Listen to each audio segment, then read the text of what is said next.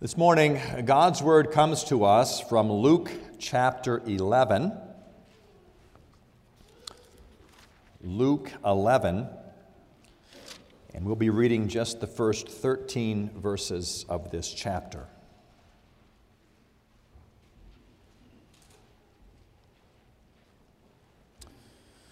Luke 11, beginning at verse 1, what we hear now is God's Word.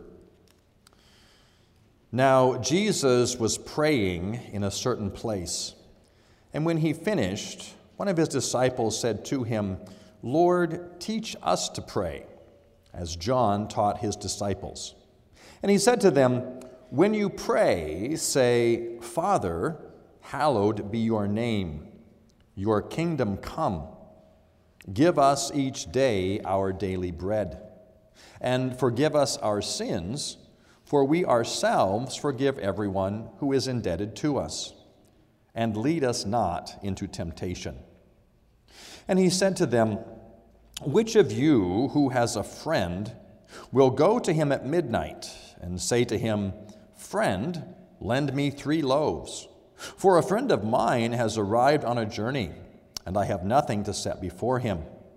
And he will answer from within, 'Do not bother me. The door is now shut, and my children are with me in bed. I cannot get up and give you anything.' I tell you, though he will not get up and give him anything because he is his friend, yet because of his impudence he will rise and give him whatever he needs. And I tell you, ask, and it will be given to you. Seek, and you will find. Knock, and it will be opened to you. For everyone who asks receives, and the one who seeks finds, and to the one who knocks it will be opened.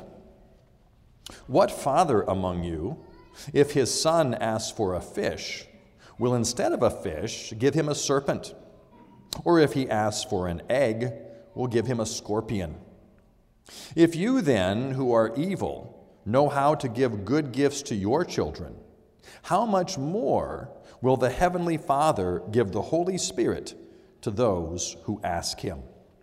Here we end the reading of God's holy word.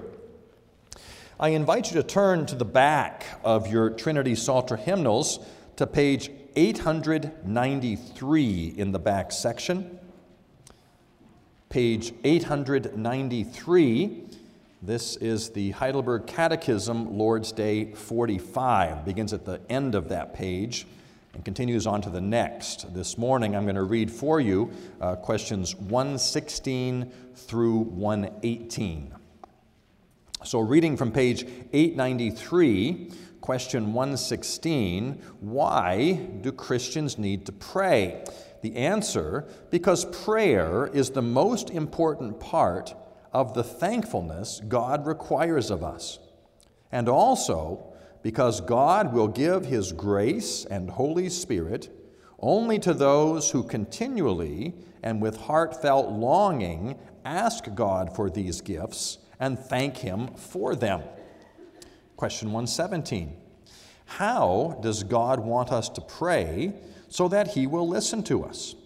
First, we must pray from the heart, to no other than the one true God, who has revealed Himself to us in His Word, asking for everything He has commanded us to ask of Him.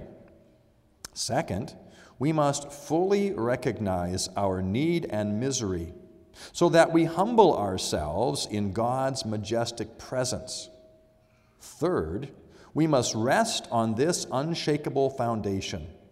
Even though we do not deserve it, God will surely listen to our prayer because of Christ our Lord, as He has promised us in His Word. And then question 118, what has God commanded us to ask of Him? Everything we need spiritually and physically, as embraced in the prayer Christ our Lord Himself taught us. And that was the prayer that we read in Luke 11 this morning. Well, today we are returning to our regular practice of studying the Word of God as it is summarized for us in the Heidelberg Catechism. The catechism is a wonderful tool to help in the preaching ministry of the church, because it forces us to deal with a variety of topics. It forces us to preach the whole counsel of God. Sometimes ministers have their favorite topics that they like to preach about, and it seems like every other sermon is about them.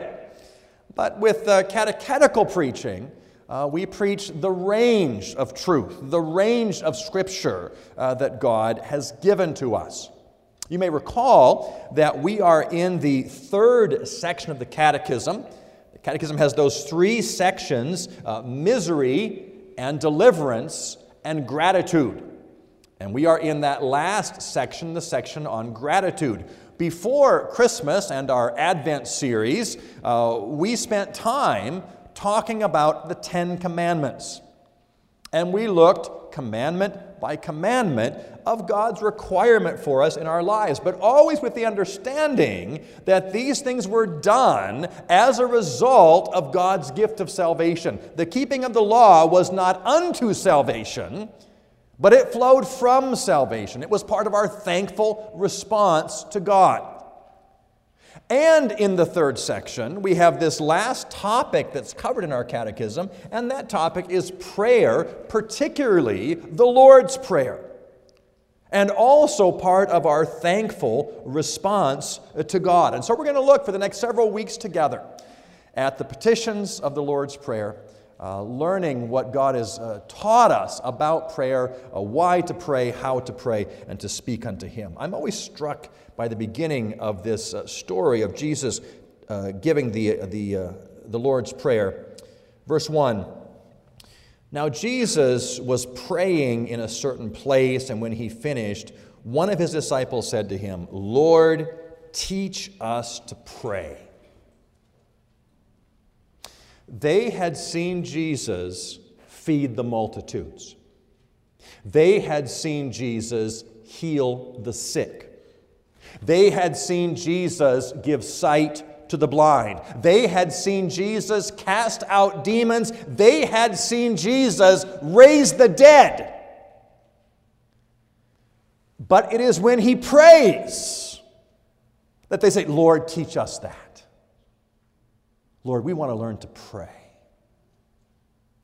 The disciples recognized what perhaps we forget, and that is the magnitude of prayer, the blessing of prayer, the privilege of prayer, the grandeur of prayer, that we may come to the God of all the universe in prayer, and He will listen to us.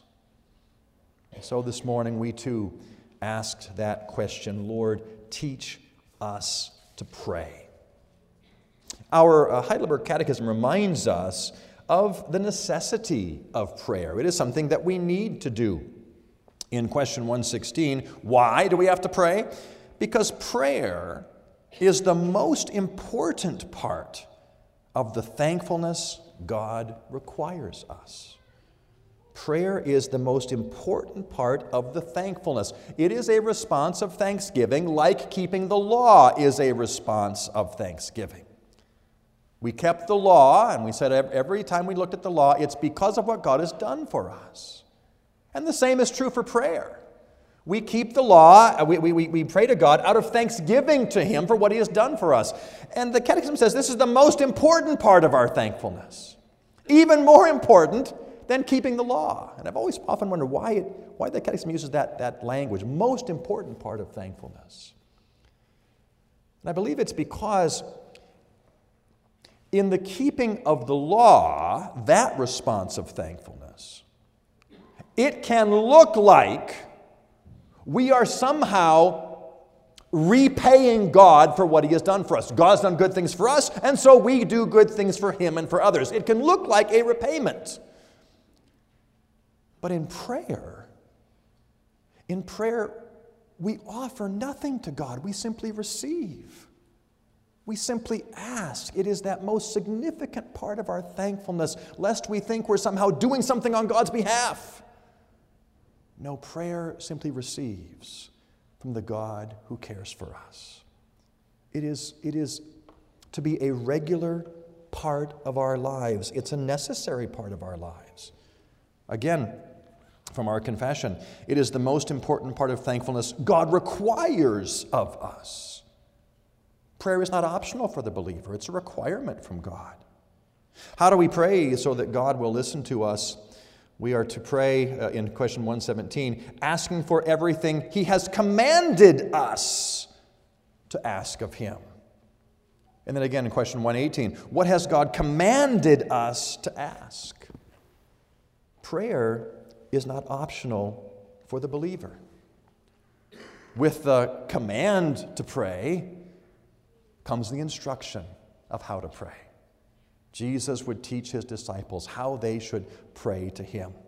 He says in verse 9 of our text, "And I tell you, ask, it will be given to you. Seek, and you will find. Knock, and it will be opened to you. For everyone who asks receives, and the one who seeks finds, and the one to whom knocks, it will be opened." This idea of prayer as an ongoing action, something that happens continually in our lives, and that there is a certain progression in our prayers. This required response of thanksgiving, there's a progression in our prayers. Asking and seeking and knocking. Kids, imagine that you had a dog. Maybe some of you have a dog. Imagine you had a dog and then one day that dog got lost. And so you went out and stood in front of your house, and everybody who came by, you said, "Have you seen my dog? Have you seen my dog? Have you seen my dog?" And you'd ask everybody who came by, but nobody seemed to see your dog. And so then you would leave your house with your parents' permission and start looking around the neighborhood. Where's my dog? Where's my dog? And you're seeking, you're looking. It's a more intense activity. And finally you go to every neighbor and you knock on their door. "Have you seen my dog? Have you seen my dog?" You're so anxious to find your dog, and finally you find your dog again. Someone's seen them. But there's this movement, there's this progression. I think oftentimes we ask God in prayer, and then we get tired. And we say, "Okay, well, I guess that's not going to happen." Ask and seek and knock. There is movement, there's progression in our prayers as the urgency of the matter is brought before God again and again and again. Because what does our confession tell us in 116?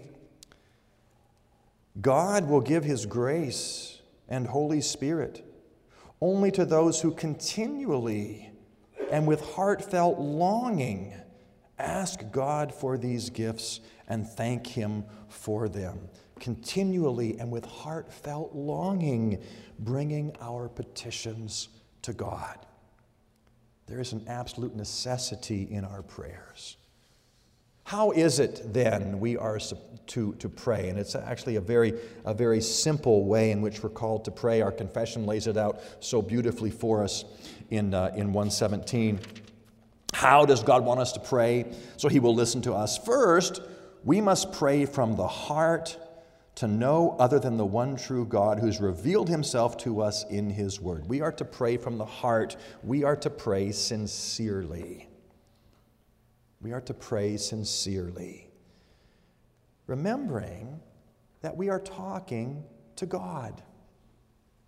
We are talking to Him. In the parallel passage which gives the Lord's Prayer, it's in the context of those who were praying like the Pharisees, who were praying to hear themselves talk. They liked to talk supposedly to God, but really talking to themselves and to those around them. In prayer, we come to God and we talk to Him. We come from the heart sincerely, coming to our Father.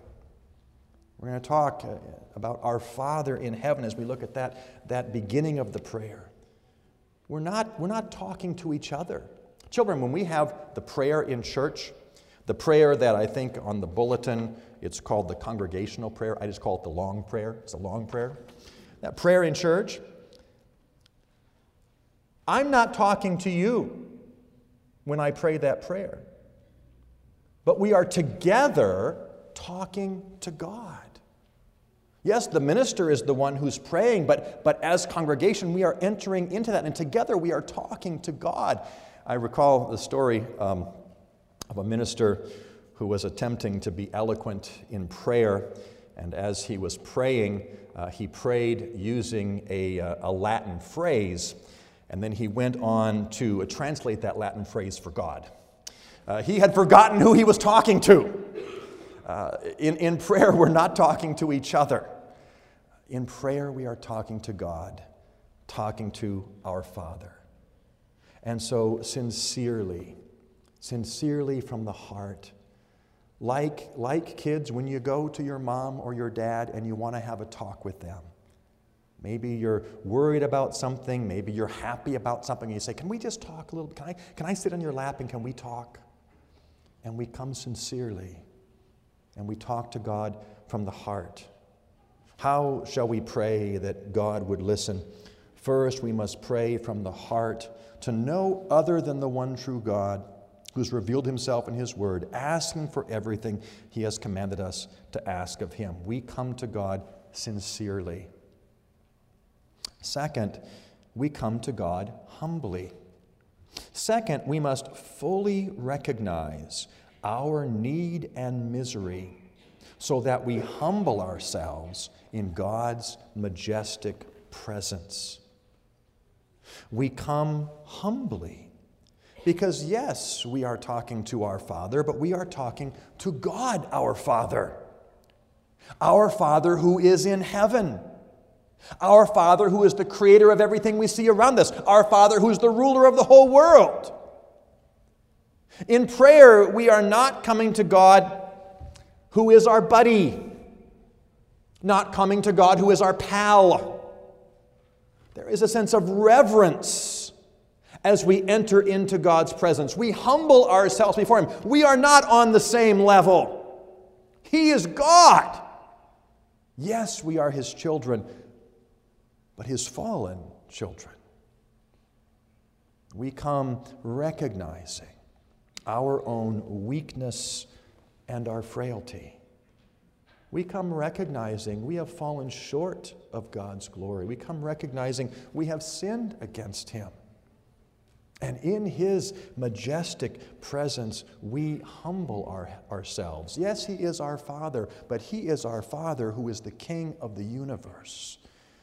There is a certain sense of awe as we enter into the presence of God through prayer. We come sincerely, we come humbly, and our confession says, third, we rest on this unshakable foundation. Even though we do not deserve it, God will surely listen to our prayer because of Christ our Lord, as he's promised us in his word. God will surely listen. We come to God confidently. We pray sincerely, we pray humbly, and we pray confidently. And it's that sense of confidence that we see in the two stories that Jesus tells after giving the Lord's Prayer. These two twin stories, one is the request of a friend, one is the request of a son to a father. But these two stories really have the same point. And that is that we can come to God confident that he will hear us. These stories both begin in the same way, a very formulaic beginning. Verse 5, he said to them, which of you who has a friend will go to him at midnight and say to him, friend, lend me 3 loaves, for a friend of mine has arrived on a journey. I have nothing to set before him. And he will answer him, do not bother me. The door is shut and my children are with me. I can't give you anything. Which of you has a friend when if you went to them and asked for help, they'd say, no, I can't help you. And the answer is no one has a friend like that. A friend is one who will hear, who will answer. There may be acquaintances we have who'd say, no, I don't want to listen to you. But a friend is one who gets up. A friend is one who will help you. Going on in verse 11, and which of you has a father? And if his son asked him for a fish, instead of a fish, will give a serpent. Or if he asks for an egg, will give a serpent. No one has a father like that. When we come to our Father and we ask humbly and sincerely, the Father will listen to His Son. Which of you has a friend that does this? No one has a friend like that. Which of you has a father like this? No one has a father like that. A father cares and a father loves. A father, a loving father, will not ignore the pleas of his children. And we speak to our Father in heaven. We speak to a Father who delights to show mercy. We speak to a Father who delights to hear our prayers. We speak to a Father who loves to hear His children talking to Him. And so we can have confidence. He will hear us when we pray.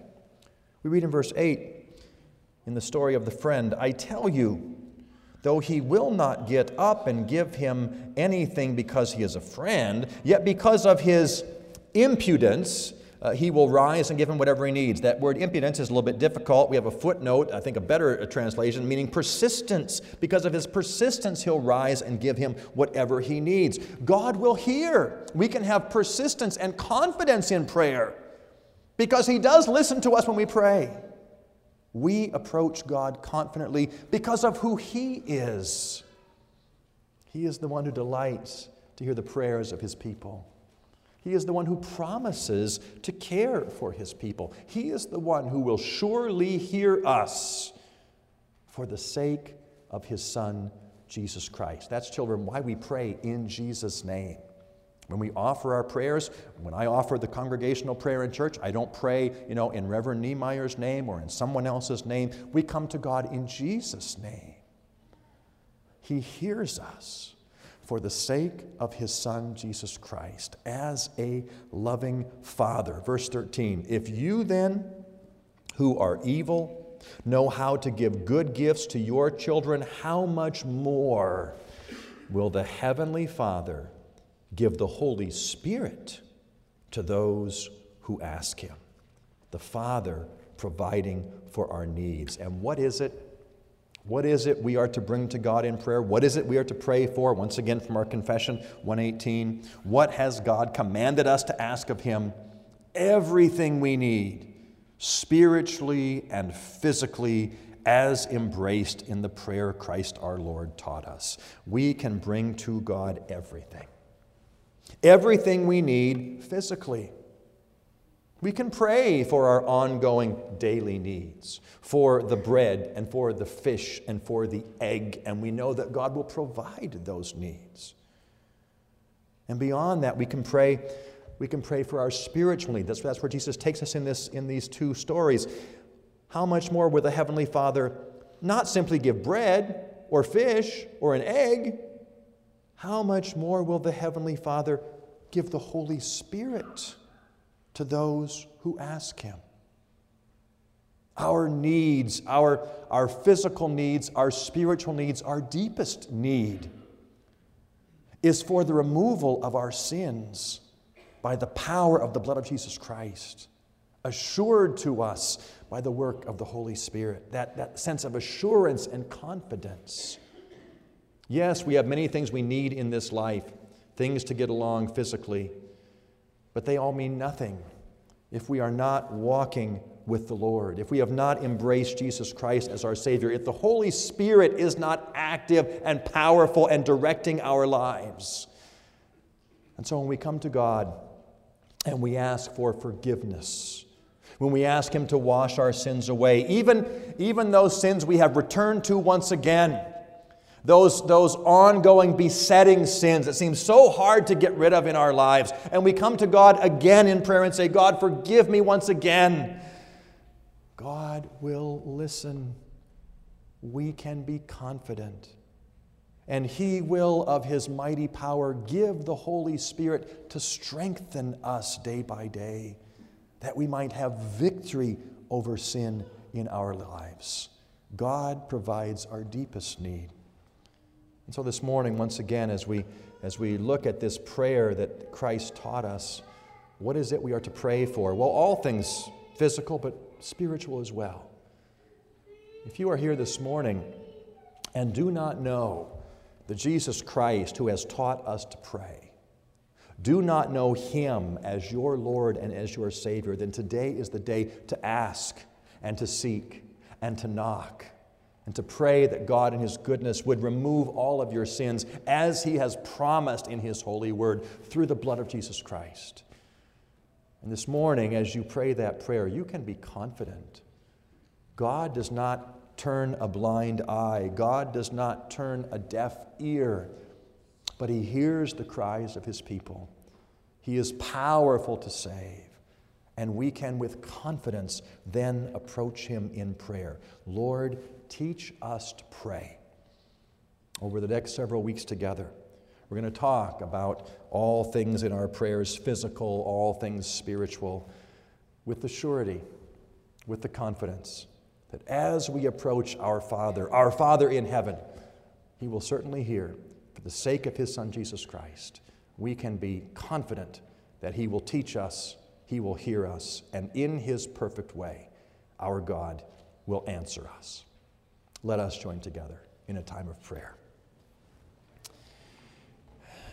Lord God, our Father in heaven, oh, we praise You, for You are a great Father, a Father who is the King over all the universe, a Father who holds all the shares of all things in Your hands.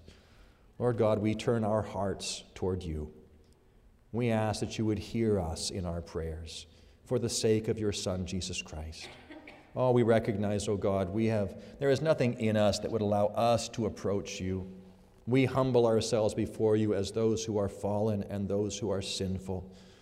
And yet we know, oh God, as we turn to You, You have promised to hear us when we pray in Jesus' name. So we do approach You confidently. We ask that You would provide us this day and throughout the week to come all of our physical needs. We ask that You would give us this day the provision of our spiritual needs, as You have already, in allowing us to gather in Your house to worship You. Thank You for this glorious blessing. Lord God, help us throughout this Lord's Day to honor You, to keep Your day holy. Lord God, help us to know with confidence that You hear us as we call out, and You will continue to provide, and You will continue to do that which is best for us, Your children.